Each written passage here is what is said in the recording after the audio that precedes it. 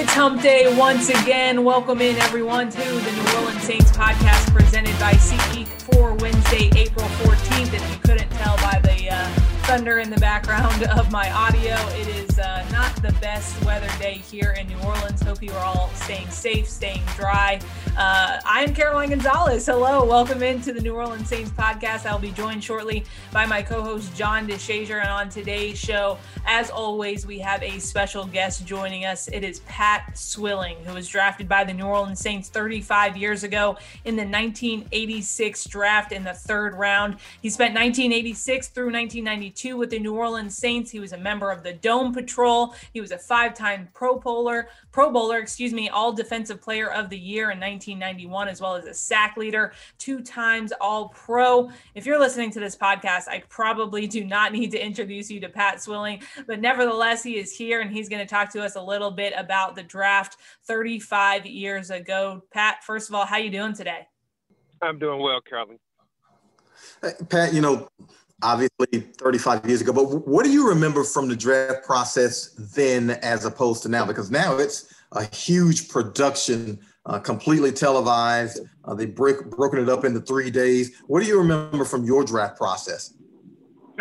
I'll tell you what, John, it was nothing like this. I mean, now it's entertainment, but I remember sitting at my brother's house, and I'll be honest with you, John, the Saints were the last team that I expected to draft me. I hadn't had much conversation with Jim Moore or Jim Fink or any of those guys. I tell you what, I was kind of surprised when they called. Where were you expecting to go in that draft? I mean, third round, the Saints had 3 third-round picks. You were the middle third-round pick. But did you go where you pretty much expected in terms of draft rounds? John, I really didn't. I mean, everyone I talked to, we thought I'd be either second round or later pick in the first round with Tampa Bay. Tampa Bay, I think, had 3 or 4 picks there in the latter part of the second round. They took 3 linebackers. They took Kevin Murphy.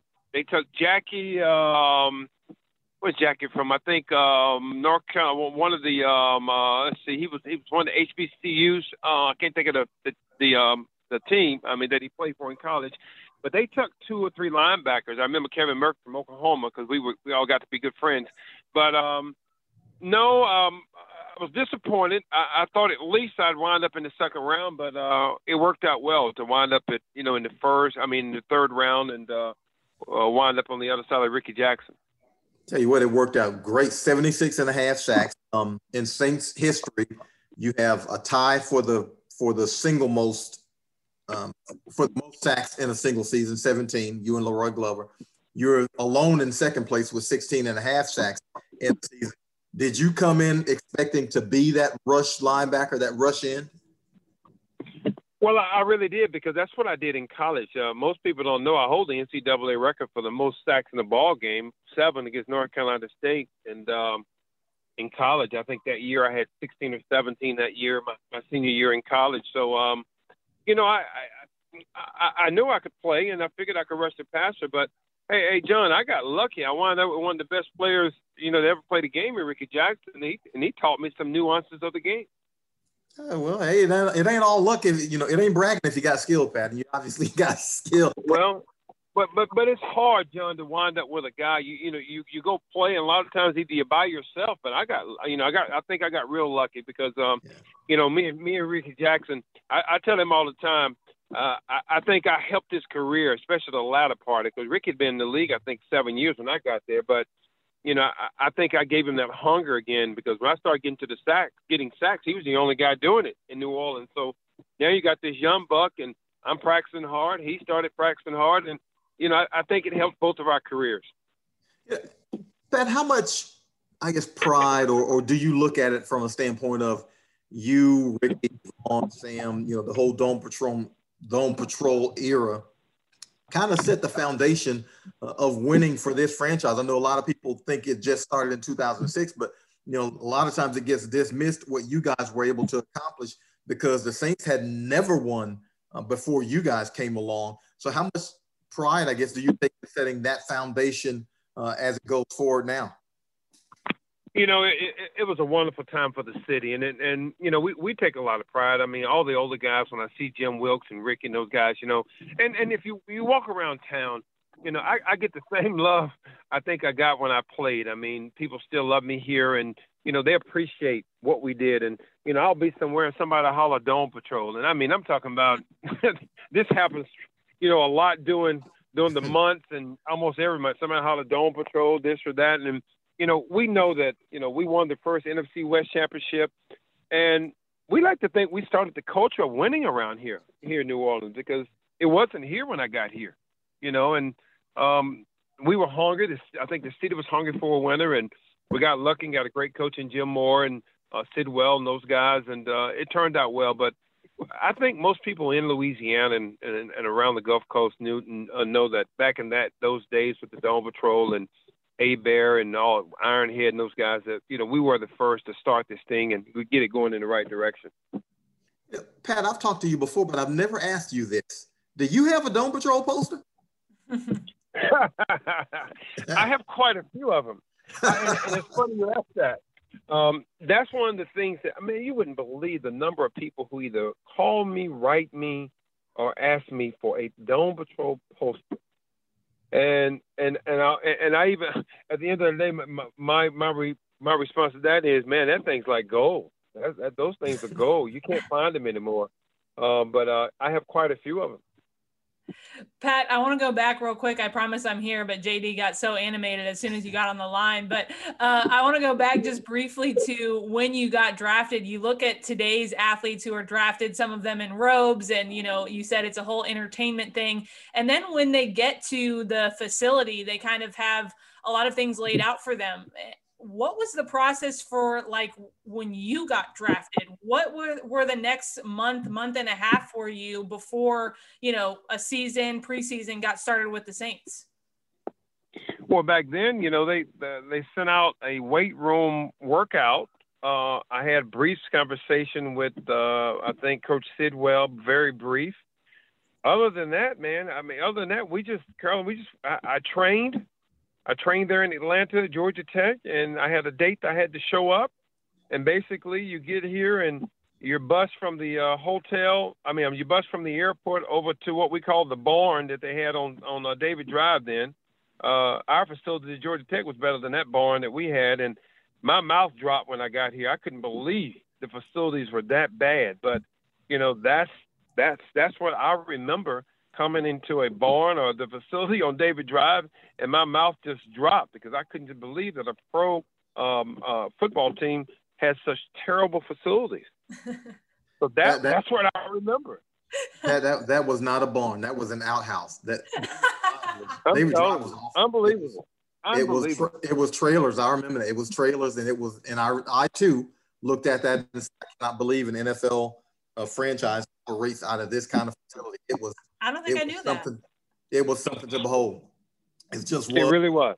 And, I had no idea that an NFL team operated out of something like that. So it was a shock to everybody because I'm from Georgia.